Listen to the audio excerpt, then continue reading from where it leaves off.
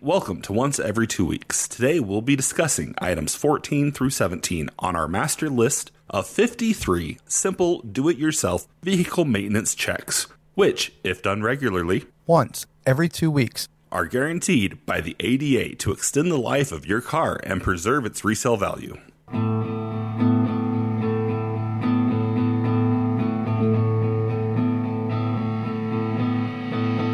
Once every 2 weeks is a look back at music from the 90s through a modern lens and nostalgic twinge. Hosted by two guys who have been friends since high school. Join us, Tom and Mark, as we examine old hits, forgotten favorites, and overlooked gems as we dive into the music that got us through all the fun of those awesomely awkward, angst-filled teenage years. One album at a time.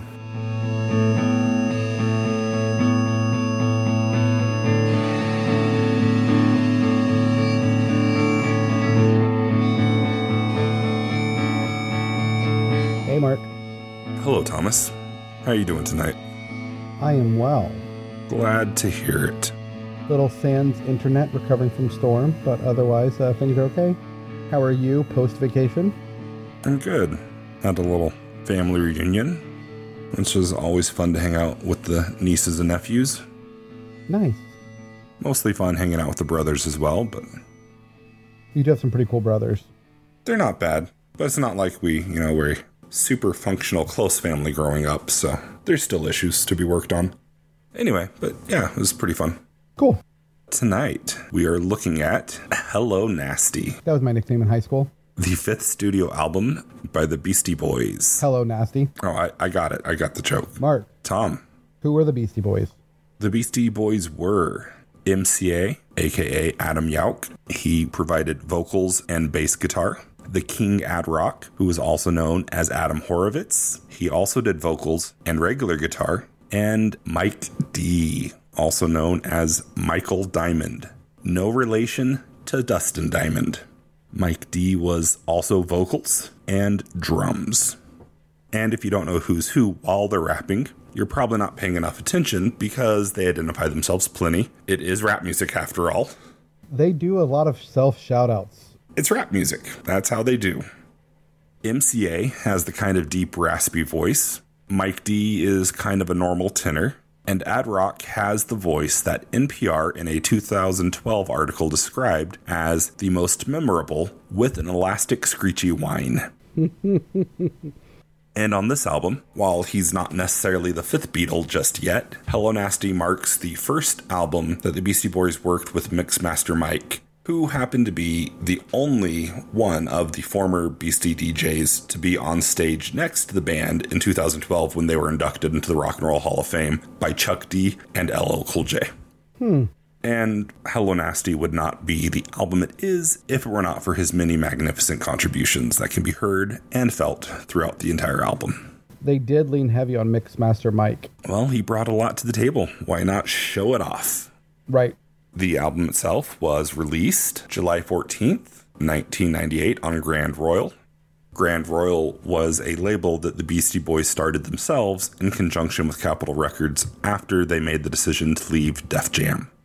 Additional bands affiliated with the Grand Royal label were Luscious Jackson, Atari Teenage Riot, Ben Lee, Sean Lennon, At the Drive-In, and Grand Royal, just for you, even helped Jim Eat World press Bleed American on vinyl. Nice. Do you know where the name Hello Nasty comes from? Yes. Okay. The name Hello Nasty came from the receptionist at the publicity department for Nasty Little Man, who would answer the phone, "Hello, Nasty." Hello Nasty was produced by the Beastie Boys and Mario Caldato Jr. Mario is also known frequently as Mario C. He engineered their second album, Paul's Boutique, and co-produced with the Beastie Boys their next three albums, Check Your Head, Ill Communication, and then, of course, Hello Nasty. The Beastie Boys got pretty big starting in the mid-'80s. It's true. It is. In August of '86, the Beastie Boys played their first headlining gig in LA at a club called Power Tools. That whole day for them was a bit of a whirlwind because they had played Oakland earlier that night, flew to LA, got to the club, met the co-owner who was also the DJ. It was a gentleman by the name of Matt Dyke. Mm-hmm. Running sound for that show was a gentleman by the name of Bob Forrest, who at the time was the singer of a band called Thelonious Monster. And after Thelonious Monster broke up, he put out a really great album, You Come and Go Like a Pop Song, under the moniker The Bicycle Thief. So, the Beastie Boys had just flown into LA, they're meeting new people, they're at the club, and as they're about to go on to perform for the second time that night, as they say, they were bum-rushed by this skinny guy with long hair who introduced himself as Anthony, then went on stage to introduce them and read some spoken word thing. Quote unquote. They realized later that guy was Anthony Kiedis. The lead singer of the Red Hot Chili Peppers.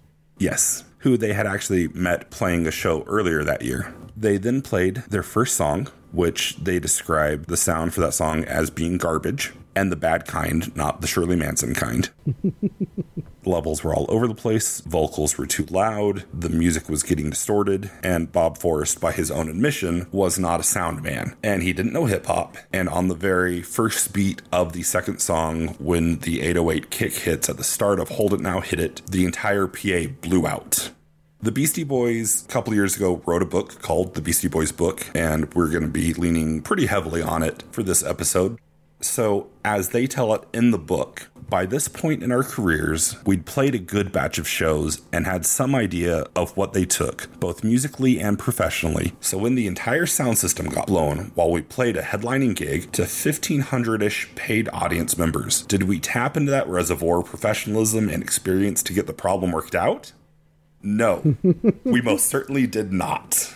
So they bailed and left an angry crowd, which they found out later included members of other LA bands like Fishbone and Jane's Addiction. When they tell the story in the book, they point out that that show, unbeknownst to them, had a far greater and lasting impact on them and their future music trajectory than they could have imagined. Because another one of those angry attendees they left behind was a young musician and engineer named Mario Caldado Jr., which is why I'm telling you the story and not just to plug the Bicycle Thief album, which you should go listen to. It's fantastic and I love it.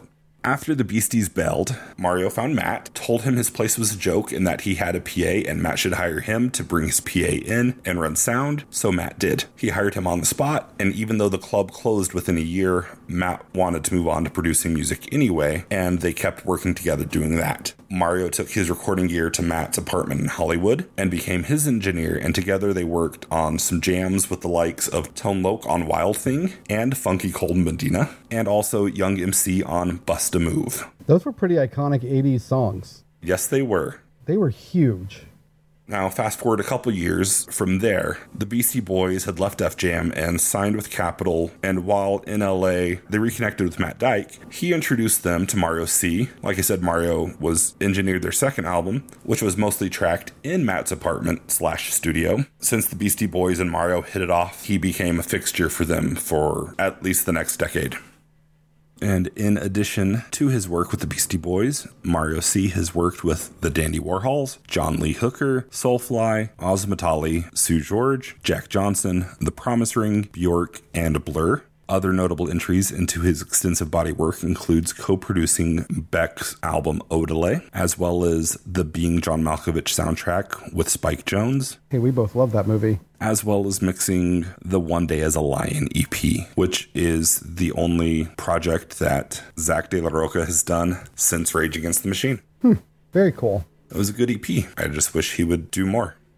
Mario's musical influence spans a wide area of musical genres, and he's come a long way from that Funky Comedia days.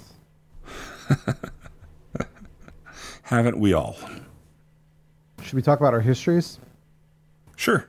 I'll go first. Okay. I don't have one because I don't like the Beastie Boys. Okay. That was it. That's all I had. All right. Thank you for sharing. As for my own history, I did realize, prepping for this, that I had lied on a Nirvana episode. Uh-oh. The first 2 CDs that I bought were the So I Married an Axe Murderer soundtrack, but not Ill Communication. It was actually Licensed to Ill, because I frequently get those two mixed up like an idiot. It was a year or two later that I received Ill Communication as a gift from KRBE with the purchase of a hat from the radio station. I have a pressing question. Okay. Inquiring minds want to know, do you still have this hat? I don't know. It might be in a box somewhere in my storage unit, or it might be gone forever. Well, we can come back to that in a future episode. Good question. by the time that Hello Nasty dropped. I've picked up enough other CDs that I have no idea what number it was in my catalog. I do know that I bought it while in Huntsville, Texas for a week during the summer of 98 at the journalism summer camp that was held there every year at Sam Houston State University. There used to be this really great little CD shop that was just barely off campus near the dorms that we would always be put up in. Somebody had converted a house, and I had discovered the shop the first year I went to camp there. And the following years, one of the main things about going back to camp that I looked forward to was always because it meant that I could make trips to that CD shop, which I believe was called the Ear Doctor. Is it still open? It is not. They have closed. Oh, that's sad. It is. I did take the time to look it up to see if it was still there. And thanks to somebody on Reddit posting a few months ago talking about the place, that's where I remembered the name from. Now, if I was a nicer person, I would actually have bothered writing down that Reddit user's name. But I guess I'm just a terrible human being like that. Oh, Mark, that's not why you're a terrible human being. Not giving credit is a very pitchfork thing of me to do. There we go. I don't know what else I got that summer, because I'd usually pick up like half a dozen new CDs or so. But I do know... Which is why you had a multi-hundred CD binder in your car at all times. Yes. But I do know that after I got Hello Nasty, then Karen and maybe Sarah Nosh and I, along with the very odd roommate that I got stuck with that summer, we hung out in our dorm room and listened to the album. All right, let's jump back to the Beastie Boys. Yes. And since we're talking history, how about more of a extended history of the band? I dig it. But we've got a lot to cover, so we're going to try to keep this as brief as possible. Because this album is long. It is. Which is something else we can talk about, the excitement of the double CDs back in the day. Yeah, but this was a single. This didn't have 2 discs? This was not a 2-disc. This was just a single disc. It's got a lot of tracks, but they're all like 2.5 minutes. Yeah, I guess it probably only feels like forever if you really don't like the music.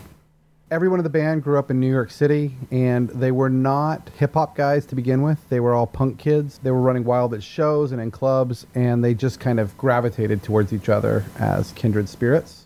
In 79, Mike and Adam Yauch were in a band with a guy by the name of John Barry. The band was called the Young Aborigines, and they brought in Kate Schellenbach, who replaced Mike on drums. Ooh, this is probably not the last time we're going to talk about Kate Schellenbach. Or is it? Maybe it is. Kate described the Young Aborigines as a more serious band that was trying to be a mix of Public Image and Susie and the Banshees. Then after those serious practices, they'd switch instruments and goof around, joking about starting a punk hardcore band. And as would become an ongoing theme for the Beastie Boys in their early years, the joke took over, and that project became the main focus. Not just the main focus, but a fairly successful endeavor. As a hardcore band, they were successful enough to play with the Bad Brains, Reagan Youth, Misfits, and Sonic Youth. In a 2007 interview with Charlie Rose Yauch, credited John Barry with bringing the Beastie Boys name to the band.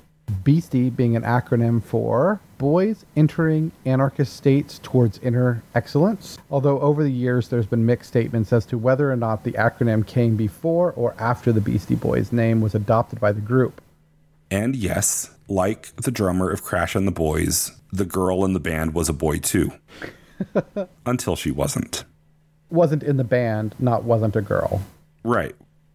At a point, Adam Horovitz joined the band. At a point, John left. At a point, the focus shifted to rap and hip-hop. At a point, Kate got left behind, and they traded her to work with Rick Rubin. At a point, they went on tour and opened for Madonna and were young and immature and stupid. At a point, they went on tour and opened for Run DMC and were young and immature and stupid. At a point, they broke up with Rick and left Def Jam and then left New York. At a point, they started a studio in LA and a label and a magazine and a fashion brand. And at a point, they started working with Spike Jonze and started wearing ridiculous costumes and making amazing low-budget DIY music videos. At a point, they grew up. At a point, they apologized for being young and immature and stupid. At a point, they learned to use their fame and status to raise awareness and support causes they believed in. At a point, they put out 4 albums and sold millions of records, and that was all before this, before Hello Nasty. So, despite the fact that they had some young and stupid and immature interactions with Kate Schellenbach, She credited the Beastie Boys in a Riot Girl documentary I watched recently with my wife, who was big in the Riot Girl movement in the 90s. And she credited the Beastie Boys and Kurt Cobain as some of the biggest early allies for females in rock and for and just for a lot of marginalized groups in the late 80s and early 90s, which they hit on some of that in the book, but I find it really interesting just how committed they were to these very serious causes while their music was so sophomoric. Yes. They built these personas of who they were, and that's what people wanted. That's what people were, throwing money at them for. You look at some of those old music videos, and you have to know they were being absolutely ridiculous, and they knew it, but people loved it. Yeah. Kate even has a section in the book that she writes about all this, about being hurt. Not necessarily that she was out of the band, but that she had lost her friends. Yep. And she talks about the first time that she heard License to Ill, she couldn't stop laughing because to her, she got what it originally was, and what it was originally was satire. Right. License to Ill was meant as a joke, but it was a joke that then blew out of control and went on to no longer being a joke. Right. It went too big for them to go back. And I don't think people today still understand it. The way it gets played, it's still, people take it as a serious, party anthem, and it's not. Absolutely. I want to pause for just a second and talk about this Beastie Boys book you had me listen to. Okay. I cannot stress to all of you listeners enough, if you're looking for something good, something engaging, some great content, check out this book. If you need something to listen to in the 2 weeks between this episode and our next episode. It's written by the Beastie Boys. They do have some guest writers in, but just the people they have on the album, they have so many big names narrating the book. They had The book came out after Adam Yauch died. He passed away. Yep. And so it's just Adam Horovitz and Michael Diamond. They brought in all their friends to read it. Every single celebrity with some connection to New York is in here at some point reading a section of this book. They really are. Ben Stiller, LL Cool J, Amy Poehler does a breakdown of all the music videos. Yep. Steve Buscemi was in it. They had Snoop Dogg, Kim Gordon from Sonic Youth, Tim Meadows, Wanda Sykes, Jon Stewart, Kate Schellenbach reads her own section. It's really worth a listen. And that's coming from somebody who does not like the Beastie Boys. I do not like their music. But the book is so riveting. I'm glad that you enjoyed it. I did. It was one that when it dropped, I knew I was going to pick it up. But my buddy Pedro, who I've cited on prior episodes, told me that I needed to listen to the audiobook for all the reasons that you just gave. It was so good. If all bands would do that, it would make our research a whole lot easier for this podcast. It really would. I'm looking at you, Adam Duritz. Publish your book in the next 2 weeks. Otherwise, you're leaving it up to us to do a lot of interpretation into the history of Counting Crows. So, the making of Hello Nasty? Yep. Before they wrote a book, they had to make this album so they could write about it in the book. In 1996, while doing his own thing to add to the Tibetan freedom movement, Adam Yauch left LA, moved back to NYC, even though they had already kind of started the groundwork on their next album in LA. Despite that, the rest of the band recognized what MCA had already known, that it was time to go home. And in the Beastie Boys book, Ad Rock tells it like this. We moved from LA and didn't have our own studio. So we asked around to see if anyone had a space somewhere that we could borrow. And to our rescue came Sean Lennon, one of the most genuinely nice people I know. We were just becoming friends with him. Sean has a practice space that belonged to his dad, and he said we could set up there for a few weeks. Not only was it incredibly nice of him, the space was awesome. A big soundproof room in Soho that we could all walk to and make a ton of noise in the night. Not to mention that there was gear in there that each had a little 70s style red label on it that read John Lennon. It's pretty amazing to think that while I was using a big plastic label maker to make red labels on my bicycle and stuff, so my brother and sister wouldn't steal them, John Lennon was doing the same thing to his stuff. A couple pages before that in the book, Ad Rock started the chapter entitled Hello Nasty is Our Best Record, with a list of 10 reasons that he believes might prove this claim, if you believe otherwise. And number 6 on the list gives more detail about the process. We'll probably go through all 10 before the episode is done, but we're going to give them to you out of order to meet our needs. So consider yourselves warned. Number 6 on the list. Maybe this isn't a reason for you to think Hello Nasty is our best record, but does it help to know that it's my favorite?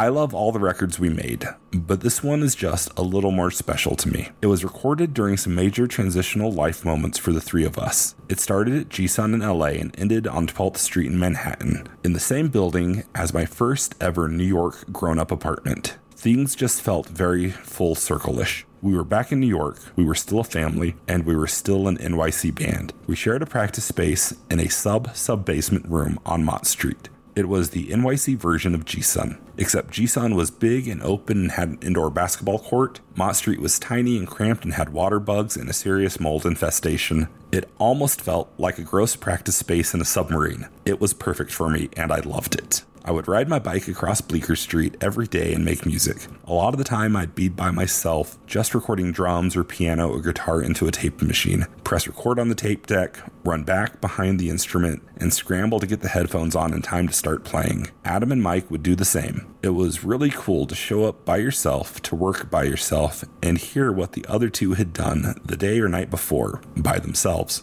You'd add some little thing to the thing they were working on, or start some new idea for them to listen to and add to. It was a new and exciting way for us to make music. So, has he convinced you yet? It doesn't take a lot to convince me what their best album was. They all sound kind of the same. So you're sold. I'm sold.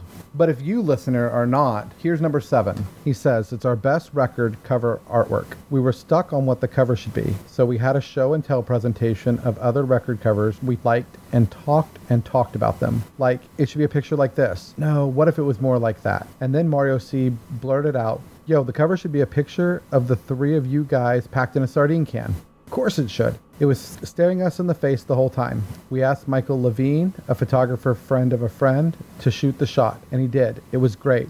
Our friend Bill McMullen and Yao created the inside image, our other world. This was a throwback to when people used to listen to records and stare at the artwork and think about the band being otherworldly. Hello Nasty was where we were headed. Interplanetary and outer space. Uranus. That's not how it's pronounced, and you know it. We do have to get this right because your brother who corrects our pronunciation is a rocket scientist. I'm glad that you're sold on the album by now. Like you said, you'd never been into them. For me, they were one that I had been into early. And in addition to picking up Hello Nasty at journalism camp the summer it dropped, which was the summer going into our junior year, towards the end of that same year, I was in Austin for a weekend for a statewide high school journalism convention and competition where I happened to win a couple photography awards. But I don't remember any of the seminars or even the award ceremony. But what I do remember is a few of us realized that we were not far from the Tower Records, and we ditched an afternoon lecture, and I came out of it with the Beastie Boys Root Down EP on vinyl. Hello Nasty, like some of the other albums we've covered in prior episodes, was the album that came out during our time in high school, while we were at that age where we'd only recently started to discover good music for ourselves. Yep. However, Beastie Boys were one of the first bands I got into on my own. Unlike some of the others that we've done, there was no older brother that was giving me the Beastie Boys catalog. There was no hip-hop or rap, except for MC Hammer a couple years before, when everybody was listening to Hammer. How could you not? It was too legit. To quit? Mm-hmm. The proper response is, hey, hey. So, Licensed to Ill was one of the first CDs I bought for myself, and from there I was able to work through their catalog at my own pace, and by the time I'd pretty much caught up with everything, it was just in time for this album to drop, which was great because, unlike other Beastie Boys fans, I didn't have to wait the 6 years between Ill Communication and Hello Nasty. I'd been a fan long enough to consider myself a fan, but all of the other albums still felt fresh to me. And even though I was young, the nuanced shift in their sound was noticeable, but it still made sense. Because I knew at this point that they had grown up and this was them finally making their adult Beastie Boys album. like grown up? I'm not saying they're making an adult album. Right. I'm saying that they're making an adult Beastie Boys album because it's still the Beastie Boys after all. Right. Which, in a way, leads us into number 4 on MCA's list. It really is a weird record. Not a why be normal fake weird, but it's actually weird for the top 40 pop music medium, especially in the late 90s. Most bands don't let themselves get loose. They stay in their lane. Since The Clash, name another band that sounds like a few different bands all on the same record. I can't. However, did you know that to go along with the release of the album, the Beastie Boys made a half-hour infomercial, and you can find it on YouTube. And it's good? No, it is bad. And not even the good kind of bad. It's bad. I think they aired it 2 or 3 times on MTV, and I was never able to make it over to your house to watch it. And I had a buddy who had caught it, and when I asked him about it, he was like, "You didn't miss anything." But that dedication to the salesmanship of the album, it makes me think of the first thing on Ad Rock's list. Number 1, it has 22 songs on it, the most we ever put on a record. So you really get your money's worth, making it our most financially advantageous product in the marketplace. You may love Erykah Badu or the Eagles, but Beastie Boys give you more music for the same price. I cannot argue with that. How can you? You can't. And maybe it was that kind of value that helped the album succeed as well as it did. In its first week, Hello Nasty sold over 500,000 units. It went number 1 in the US, the UK, Germany, Australia, the Netherlands, New Zealand, and Sweden. It ranked number 2 on the charts in Canada and Japan, and was top 10 in Austria, Switzerland, Ireland, Belgium, Finland, France, and Israel. I gotta say, there's a handful of countries in there that I didn't even know had pop music sales charts. I don't know why you don't get your weekly emails from the Belgium top 10, but, you know. I'm too busy seeing what's hot in Finland. Hello Nasty was the Beastie Boys' first Grammy. They won it for the Best Alternative Music Album, as well as Best Rap Performance by a Duo or Group for Intergalactic. It was Intergalactic that also won an MTV Video Music Award for Best Hip Hop Video. And at the MTV VMAs, they were also awarded the Michael Jackson Video Vanguard Award for their contribution to music videos. Do you remember when the VMAs were good? No. Me neither. Number 2 on Ad Rock's list also points out that Hello Nasty not only ranked as the 22nd best record of the year in Germany's Music Express, and 44 in France's Les Irrecuperables. I don't speak French. Deal with it. But it received a B+ from Entertainment Weekly magazine and 7 out of 10 from something called Pop Matters, so deal with that. That last bit of attitude was actually Ad Rock's own voice in there. That first bit of dealing with me not speaking French was my own. I do like how you ripped him off. I didn't even do it on purpose. I just realized that as I finished the quote. Yeah, that's why I made the disclaimer. Nice. I don't know what else we need to say about production, since we have a lot of other ground to cover here. But to deal with the mini tracks, let's go ahead and jump in and see how far we can get before you need a break. Let me know when you need a break, and we can do a sort of intermission where I can tell my story of catching this tour. How's that sound? Cool. That sounds a lot better than me singing circus music for intermission. I'm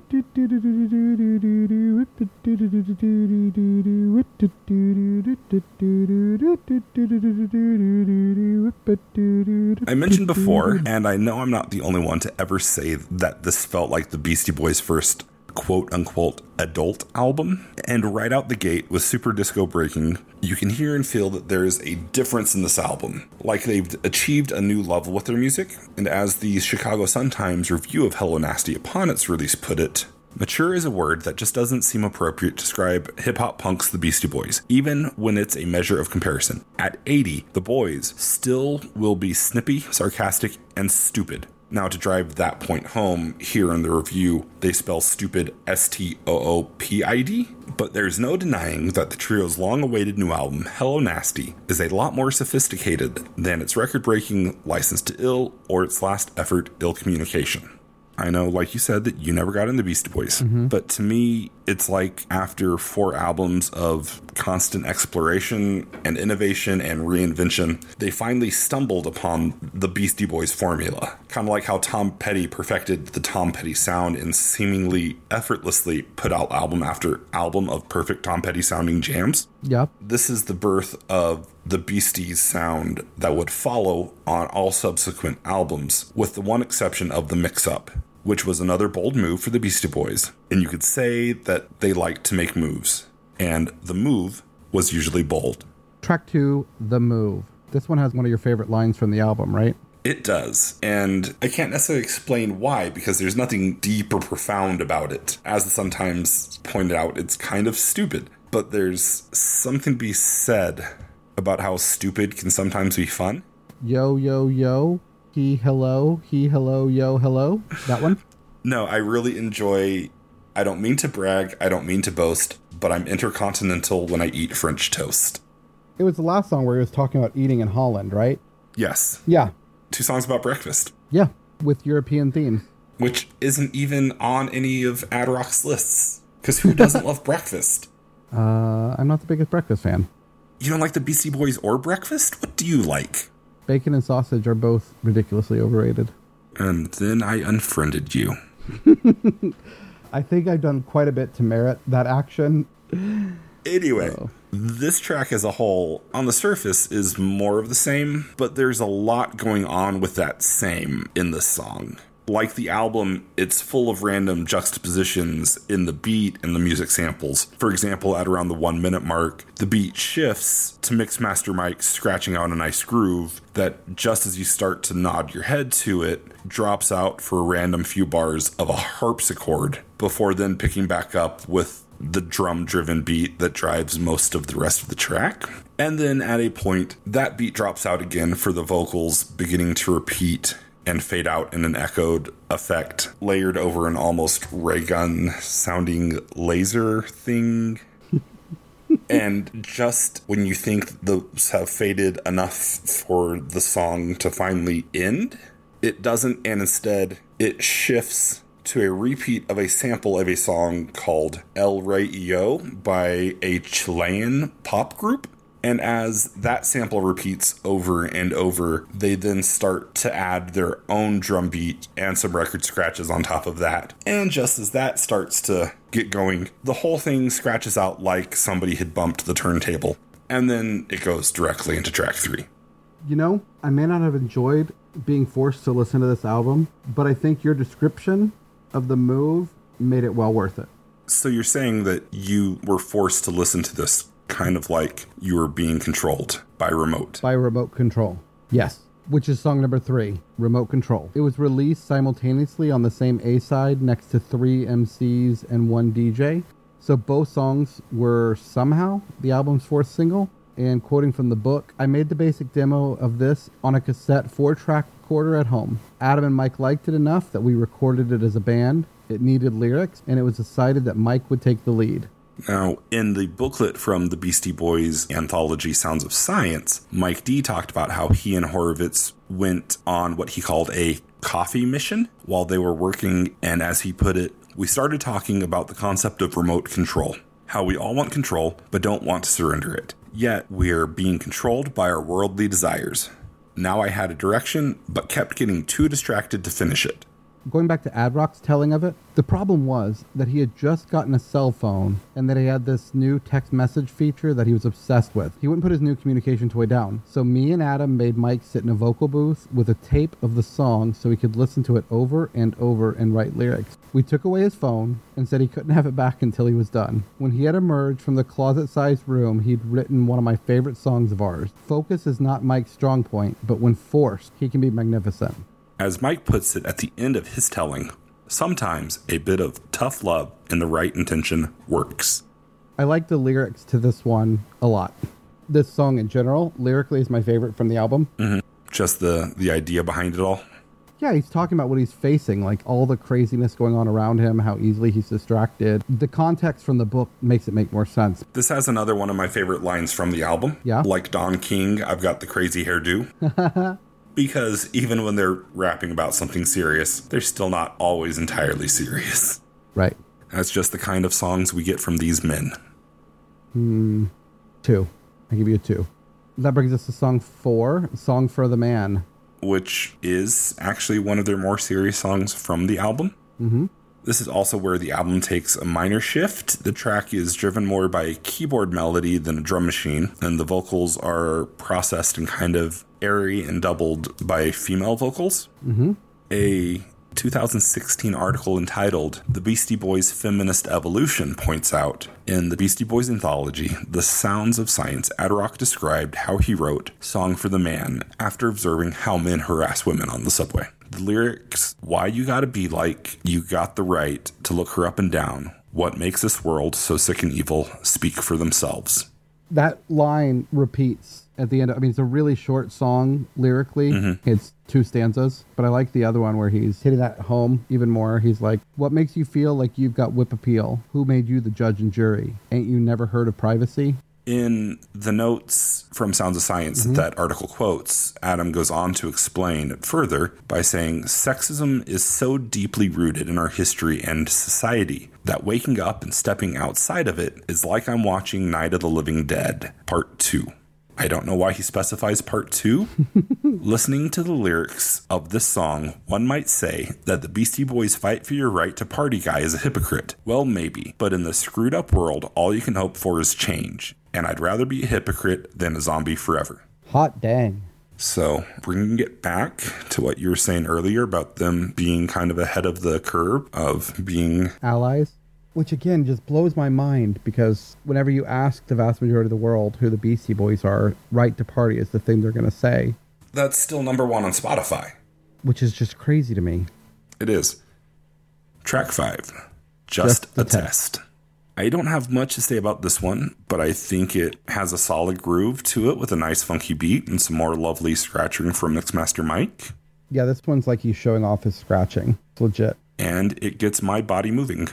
Number 6, Body Movin', was their second single. This is one that I've always kind of been at odds with. I like the beat and the groove they get into with the verse, but the whole pseudo-exercise gimmick always brings me out of the song, and I think that Reggie did it much better on Boots to the Moon. 100%. But this one contains the line, MCA, where have you been? Packed like sardines in the tin, which I think is what Adam was referencing in number 7 on his list when talking about the cover art, when he said that it had been staring them in the face. Mike D talked about this for the Science of Sound, explaining, this was just some silly fooling around in the studio. Adam had this loop of some ill, funky steel drum groove that I really wanted to rhyme over. I laid down a real rough pass of some freestyle duty rhymes. Then for the chorus, we just played around with some different effects. Eventually, we all rhymed on it. I love that description because there's a handful of other quotes I came across from them. And they always talk about whenever they lay down just scratch vocals, they always refer to it as duty rhymes. Duty rhymes. It's like that Sun Times article said that even when they're 80, that's who they're going to be. Yep. I can very much relate to that. Yep. So number 7 is Intergalactic, which is probably their most popular song. Yes. But probably the most popular moment on this very popular track is the moment where the Beastie Boys sample themselves from their song The New Style off of License to Ill, with probably the best known beat drop in popular music. In an article from Whalebone magazine's Space issue, they tell the story of Intergalactic, saying, the electro-funk of Intergalactic had a false start in 1993, according to Horowitz, when it didn't make the cut for ill communication. We had this beat off a Bo Diddley record called Another Dimension, and we made the song all space doo-doo rhymes. There you go again, the doo-doo rhymes. Like Carl Sagan, Lieutenant Uhura, dilithium crystals, stuff like that. And the break was Intergalactic, Planetary, Intergalactic. The Cornball Space song, which Horowitz called Just Bad Stupid and Not Even Good Stupid, would have been little more than a gimmick, but was revisited a few years later to frame what is essentially a tour down the family tree of old school hip hop, with a report card from Kool Moe Dee and one bright moment where MCA's flow is so worthy it could hold Thor's hammer, that ends with the boast that his style is so strong it could render you as inert as a pinch on the neck from Mr. Spock. It's a classic, and it still has a Uranus joke. This song has so many good band names in the lyrics, not even funny. If you were to start a band, this is the place to look. Like what? I'm the Lumberjack. Ooh. Flintstone Flop. Ooh. Relax Your Socks. My Name Was Slop. Okay, I see what you're saying. Yeah, you could pick some good band names out of here. I dig it. The next song. I don't have a clever segue for this one. I don't either, but Ad Rock's list of why Hello Nasty is their best record. Number 8 is also about song number 8. Sneak It Out of the Hospital is your favorite song title ever. That is the full extent of what Ad Rock writes about it. And it's not a bad title, but it's probably not my favorite. What Contender's 4 favorite song title would you have? I'm probably going to go to Reggie for a lot because their song titles are just amazing. Okay. So what do you got? Your Girlfriend Hates Me. Mm-hmm. That's a solid one. My Dad, Happy Chickens. But I like that they have Your Girlfriends Hate Me followed by Your Boyfriend Hates Me. Yes. I really like Goodnight Sky Harbor, and every time I fly out of Phoenix, I listen to that song. Nice. Those are some good contenders right off the cuff that I just sprung on you. I gave myself a little more time to think about this. So I have a short list here, starting with Against Me's Tonight We're Giving It 35%. There is, of course, the Modest Mouse song, Talking Shit About a Pretty Sunset. Nice. But I think probably my absolute number one is Belle and Sebastian's Judy is a Dick Slap. I don't know what to do with that one, Mark. Neither do I, so I just enjoy it. I like this game. I'll have to think about it some more and come up with some more answers on our next one. Regardless of what you think your favorite song title ever is, he does go on in the next section of the book to talk more about this track, saying, "This is one of the few songs of ours where I play the bass and drums. I'm telling you this not because I'm a mediocre bass player or because I can't keep time as drummer, but because this song is special to me. It's one of the ones that I basically made by myself. I knew that Paul McCartney and Stevie Wonder would often record a bunch of instruments on their records, so why not me too? Because of my sloppy drumming, the song has a different kind of funky to it than our other instrumentals." Spoiler alert, this is one of my favorite songs on the album, but I've always kind of been a fan of their instrumental songs. Yeah. And in high school, you may recall that before we had cell phones, I had my own line, and my outgoing message was a 30-second sample from their song Sabrosa, which is another instrumental track off of Ill Communication. I do remember that. Now, question for you. Yes. How annoying did that get? I don't think I left you many messages. If you didn't answer, I think I hung up. Couldn't be bothered to sit through it, huh? I got bored. Yep. Your attention span has always been that bad. Hey, I'm all the way to song 9 of this, and I haven't called for an intermission yet, so... That's true. So I will not be putting any shame in your game anytime soon. Well done. If you were here, I would give you a standing ovation. Would you give me a buck? I will. I'll send you a buck for this one, Mark. Venmo at MC Bus Stop. My daughter already warns people that I don't actually pay them, and she's 7. A wise little girl. Number 9. Track 9 is number 5 on Horvitz's list, and it kind of echoes what he said on number 4. But he goes on, Hello Nasty is more mixtape than record. A gift from us to you. When you get a sec, listen to the songs. Song for Junior, Song for the Man, Sneaking Out the Hospital, I Don't Know, and Body Movin'. Are those songs supposed to be by the same band on the same record? Well, the wonderful people of Sweden would say yes, because on Wikipedia it says that Hello Nasty was number 1 on the fucking Swiss charts. And while he doesn't list this track specifically in that mix there, this is the first one that to me stands out as being more of a throwback feel to something like their earlier work, like The Scoop or Professor Booty or 3 Minute Rule. That's fair. So it does kind of step away from that new Beastie Boys style and kind of feels like old Beastie Boys style. But that old style throwback does kind of match bleeding into track 10, Flow and Prose, another that has kind of an older feel to it with a nice, simple, funky groove, some light scratching, and some heavily processed vocals similar to those that can be found on their songs Gratitude or Bodhisattva Vow, but of course without the background chanting of that one. Yeah, it was all right.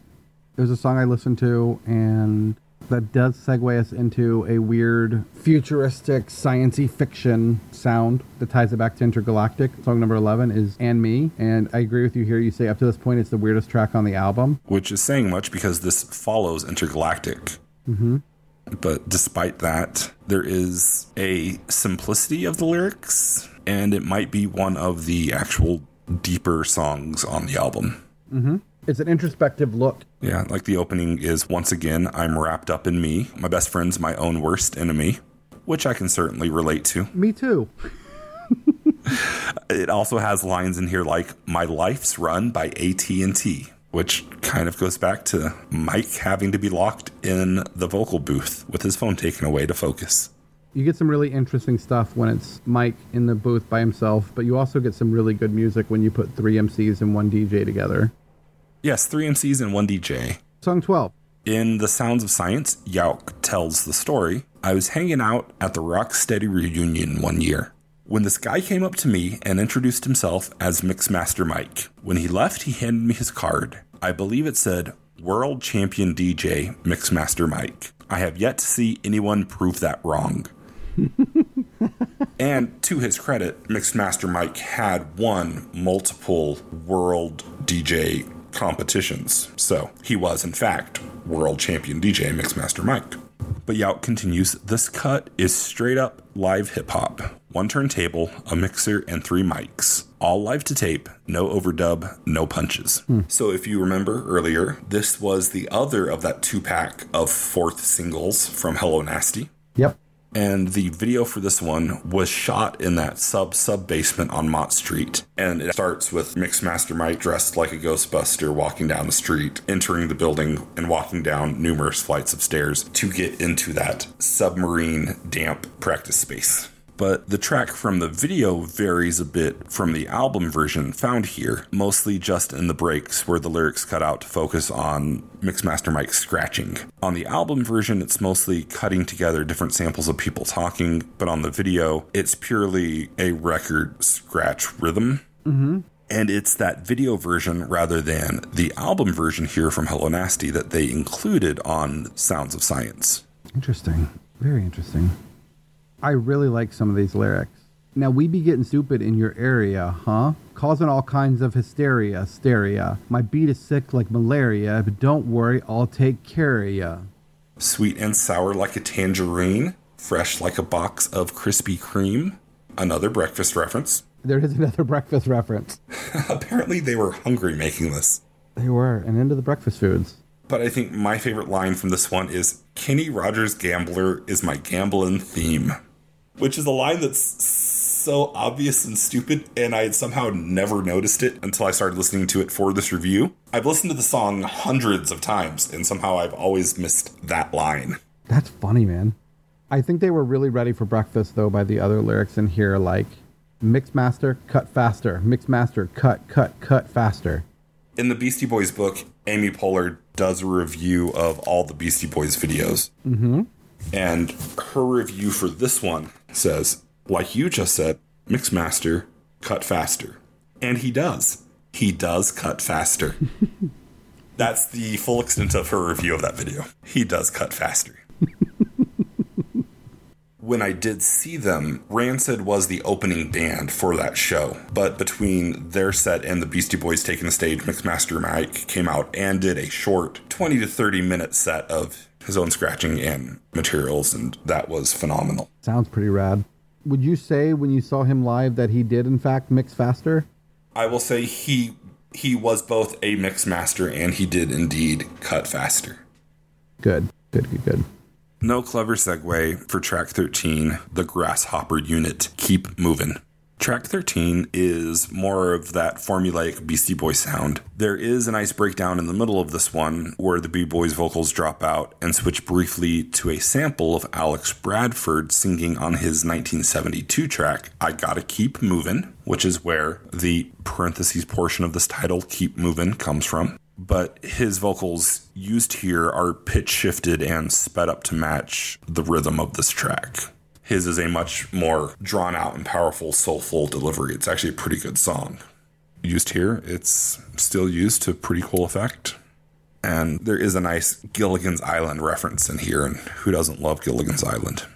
I am a fan. Sorry, did I kill your segue? No, I don't really have one. Song for Junior, not much to say here. It's an instrumental song, and it is on this album. I would go so far as to say it's another nice little instrumental medley. Like Junior should be. And that's as much as I had in my notes. I don't know what else to say about it. There's not much to say about this. That was my attempt at a segue. Your segue to I don't know? Yes. I didn't catch that. I guess I don't know either. Track 15. I don't know. I don't know. I don't know. I don't know. I don't know. This one kind of rides that simple, easy groove from Song for Junior, but swaps out the keyboard for an acoustic guitar. Yeah. And again, the vocals are kind of light and airy, and the effect, all in all, it kind of makes me think of both the Kings of Convenience and Erland Oy's solo and side projects. And I don't know if you've ever listened to them. Nope, I don't know Erland Oy. Well, he's half of Kings of Convenience, and his side stuff is a lot more of the same. Sometimes with a bit more of kind of like a beat to it. Gotcha. He even has his own album or two of him DJing. Oh, cool. In fact, one of those albums is called DJ Kicks. He had another project called something like The Whitest Boy Alive. I remember that. That's him? I know that album. I bought that album back in the day just because of the title. Yeah, that's him. And that one's kind of, like the light guitars and a lot more kind of like undercurrent beat stuff. Yeah. And so, yeah, it was one of those where I was listening to this actually just earlier today, just reviewing my notes. And I had that realization. I was like, I would love to hear him or Kings of Convenience cover this track. But this track features backing vocals from Miho Hattori, who is a Japanese-born musician with many credits as a solo artist and contributions to other bands, most notably being the original voice of Noodle in the band Gorillaz. No way. That is something I didn't know until reviewing and putting the final touches on my notes for this episode. Nice. It's an interesting piece of trivia, Mark. Yeah. Well done, sir. Huzzah. Thank you. And I still don't know how to transition from that to The negotiation limerick file. track 16. Yalk wrote about this song in The Sounds of Science, saying, I like this song because the rhyme scheme is kind of unique. The words are put together in the structure of limericks, or at least that's what we were trying to do. One day we sat around writing limericks and then putting them together into verses. We put them down over some beats, but the odd cadence never seemed to flow right with the music. We tried a bunch of different loops, but nothing fit. One day Mario said, I've got something I've been working on for a while, can I try it out? He synced up this track with the vocals on his computer, and it really fit well.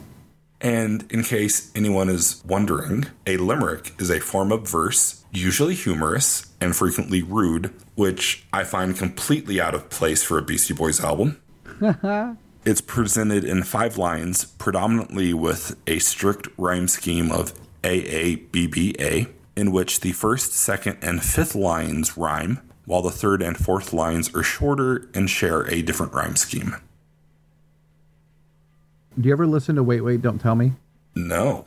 What is that? It's a game show on NPR. They have a lot of NPR humor, but one of the things they do is they do the Listener Limerick Challenge, where one of the hosts will do limericks about current events, and you have to guess which current event he's talking about based on the limerick. It's a lot of fun. I'll have to check that out. It sounds electrifying. I think you would like Wait, Wait, Don't Tell Me a lot. They had James Marsden on last week, so it's a good one to listen to. I will have to check that out. It sounds electrifying. Good segue. Electrify is song number 17. Tell us a little bit about Electrify, Mark. From the Beastie Boys book. The main loop for this song is from the soundtrack to the Broadway smash hit Company. Collecting cheap used records for the purpose of finding samples is like being a 5-year-old kid who can buy 50 boxes of Cracker Jacks. You keep opening those and getting a prize every time. I can't tell you how often I'd go home and listen to records I had just purchased at a Salvation Army and cry tears of joy after finding just one glorious bar of music to loop over and over. If you have a friend named Bobby or Rob, the first song on the Company soundtrack is the funniest you've ever heard. When you get a sec, you really should give it a listen. Now, earlier today, I did have a sec, and I went and listened to it. And while it wasn't the funniest I've ever heard, that may be because I don't have a friend named Bobby or Rob, but I can see myself singing that first track constantly should I ever get a new friend named Bobby or Rob. And it will annoy the living hell out of them, and that will in turn make me very happy. I think you would also lose your friend. But from the way you sound, I can picture this. Track 18. Picture this. Bringing in another quote from the book. This is another song that I played all the instruments on, down in the dungeon. I'm not telling you that because I'm full of myself. I am, but that's beside the point. What I'm saying is, and I know it may sound weird, but it took me a really long time to admit to myself that I was a musician. Making music by myself in the dungeon is what, in my mind, transferred me from just being a guy in the band to being someone who's confident when writing the word musician next to the word occupation on a piece of paper. I was hanging out with my friend Brooke, and she showed me this cool portable Fender reverb box she would always sing her vocals through, no matter where she was. Gigs, studios, home demo tapes, etc. I asked her to write lyrics and sing on this track, and for lack of a better term, she killed it through her portable reverb box. Picture This really reminds me of a beautiful summer's day looking out of a half-open window at the grimy glory that is New York City. Now, Brooke Williams, who sings on this track, is the same Brooke Williams who provided the female accompanying vocals on the prior track, Song for the Man. Not a whole lot to say about this song. Do you have much? It's nice. It's kind of pretty. It's short. Yep. Track 19 is united in our theme of not segueing well from one song to the other. Unite is another return to that new Hello Nasty default Beastie sound. And that's all I've got for this one, because even as much as I love the Beasties, reviewing this many songs is testing my own dedication. Song number 20, Dedication, which is also in Ad Rock's list of why Hello Nasty is their best record. Mark, do you want to tell us why? Number 9, as Ad Rock says, the song Dedication is SBIA, or So Bad It's Awesome. That's why it's on this record. And it is a solid beat, I'll give it that. It also has some nice, weird keyboards going on, but lyrically it's pretty much them naming random places. Yeah, and I will agree, it is a song, and it is bad. I don't agree with the end of that statement, that it is awesome. I do think that the random weird self-indulgence of including Dedication on the album, if nothing else, serves as a buffer to make the second to last track, Dr. Lee, PhD, seem less odd and out of place. Not that on its own it would really feel all that out of place. It does have a pretty solid beat that plods along nicely, joined by an organ melody as Lee Scratch Perry sings over everything. So we're moving on to number 21, Dr. Lee, PhD. Lee Scratch Perry was, among many things, a composer, a producer, and a singer. He had produced a couple of the early Bob Marley and Wailers albums, including Soul Rebels. He had built his own studio in Jamaica and produced a lot of the big reggae albums of the era, and is considered a pioneer of the dub subgenre. He was known as an innovator in the studio and an early adopter of remixing and studio effects to create new instrumental or vocal versions of existing tracks. He had co-written and produced the original track Police and Thieves, which was covered by The Clash and led to his working with them to produce their song, Complete Control. All of which contributed to him being a personal hero of all three members of the Beastie Boys. And as Mike D says in the Beastie Boys book, in terms of the way we make records, Lee Scratch Perry was one of our biggest influences for sure. And that's part of a whole section of the book that he wrote called Halloween with Lee Scratch Perry, where Mike tells the story of this song. But since this album is so long, we're not going to tell that story for you. You're going to have to go check out the book for yourself. Listen to it. Indeed. Trusting that again. And we wrap up the album with song 22, where we reach an instant death of the album when the song is done. After all those tracks and all that noise, we finally reached the end. It's weird to me that we end with this, I don't know.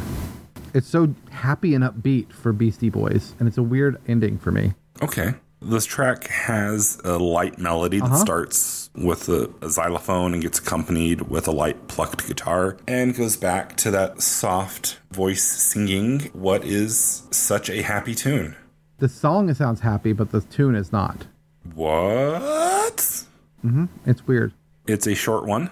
I think I can just read it real quick. Go for it. So again, you're hearing like happy sounds like the xylophone and the soft voice singing. There's almost a lullaby quality to it. I think that's the way to describe it. And what do you do when your man kills himself? How do you make friends now? And where is my mom? I need to show her that she taught me. And please let me die an instant death. I honestly have no problems with that last line because, I mean, if it's instant versus long, drawn out, painful, I kind of agree here. Instant is the way to go. Yeah. But hey, look at you. I am proud of you that you were able to make it through all 22 songs without needing to take that intermission break. So well done. But now I feel like I've earned hearing you tell about seeing them live.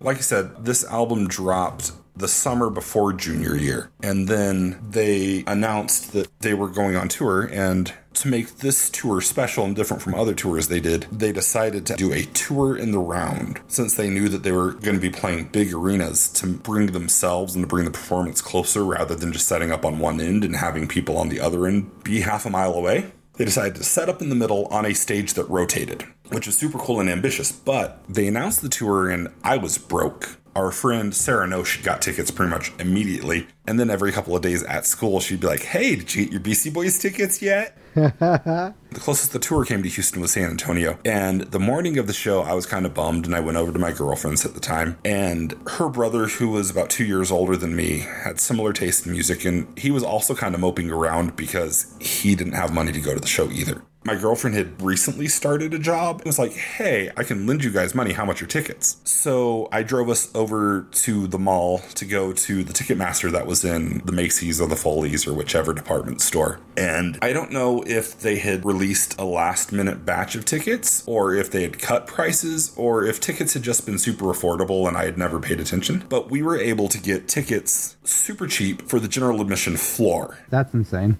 Yeah, so of course we did invite her to come with us, but she politely declined, so we dropped her back off at home and immediately drove to San Antonio. We get there and we get down on the floor, and I don't know if it was before Rancid went on or during the set change, but at one point I was kind of just back to the stage looking into the stands, and pretty much right in front of me there was Sarah sitting in the stands in her seat a few rows back, and we made eye contact. She's like, what are you doing here and how did you get on the floor? To which I just simply replied, with my ticket, and then turned around and pushed my way up to the stage. Like I said, Rancid opened, and it was the first time I had ever experienced a circle pit. Ooh. Because they made sure to introduce us to the concept and make sure at least for one song we did a circle pit and whatever. Was that when they were touring for An Out Come the Wolves?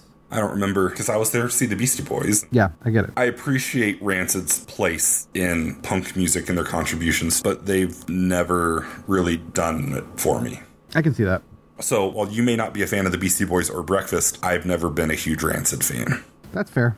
I still have a couple of Rancid albums up with my CDs. Nice. But like I said earlier, between their set and the Beastie Boys going on, Mixmaster played a short set. And then the Beastie Boys went on. And at this point, really the only memory I have from that entire show is when they played Sabotage. Yeah. Of course, everybody's going crazy and it's insane. And I'm 16 in the middle of this pit, and I'm not the smallest guy, but I'm not the biggest. And there are those points in Sabotage where the beat hits and then all the music kind of drops out. Yeah. And when it would do that, you're in the middle of the pit, you're going hard, and every light in the place cut out. Oh, geez. So you're in the middle of just jumping around and you're just like kind of frozen, like, oh crap. And then the lights come back on and you keep going, and then they cut out again. And there's that moment of panic. And it was incredible. Cool.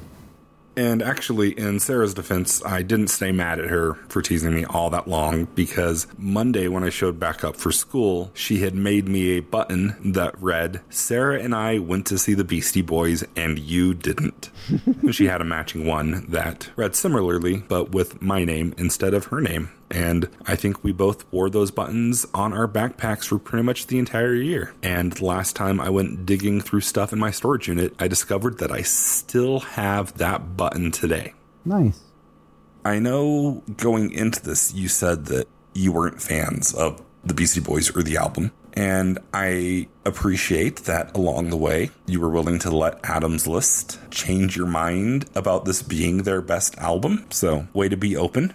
I just don't like the Beastie Boys music. I just find their voices just great on me, but I like them as people. And my big takeaway from this is I'm really glad I listened to the book. So that and your descriptions of some of these songs made it well worth it. Okay. So we've gone through 9 of the 10 things from Adam's List. And I think that to complete the list, number 10 kind of wraps everything up nicely.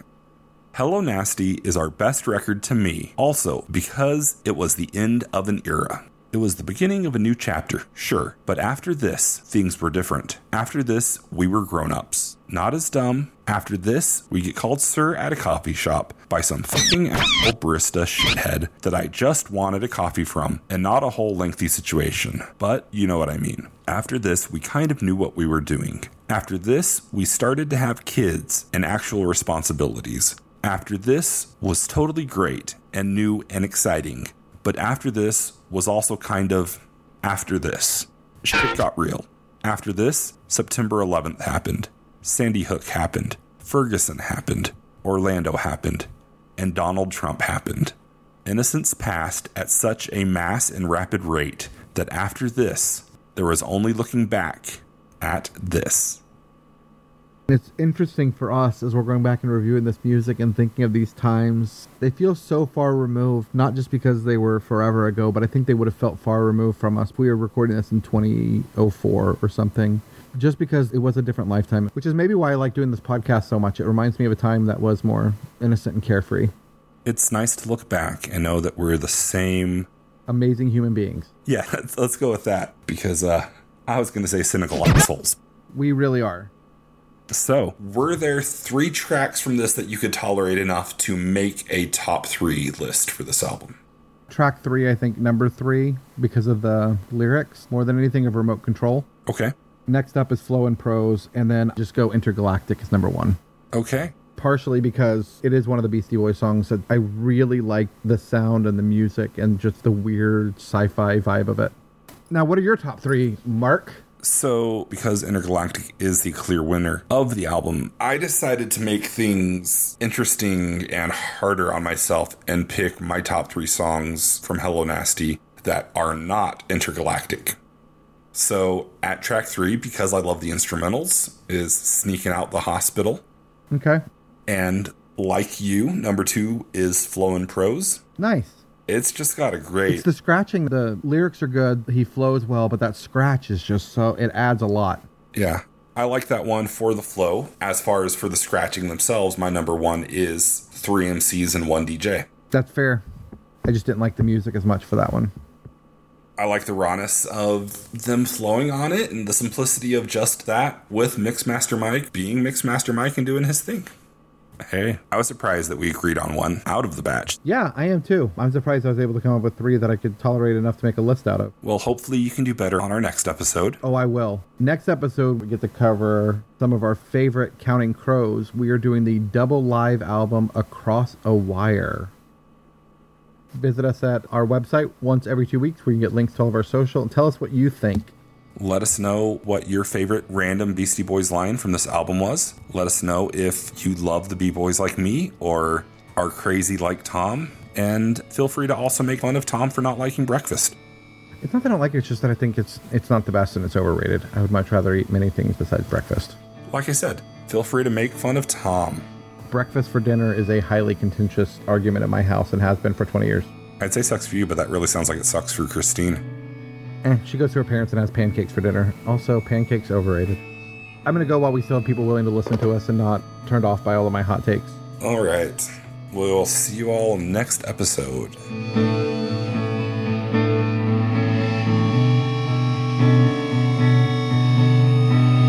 This has been Once Every 2 Weeks. Once Every 2 Weeks is sponsored in part by Burro Borracho Records and possibly the Geek Lounge.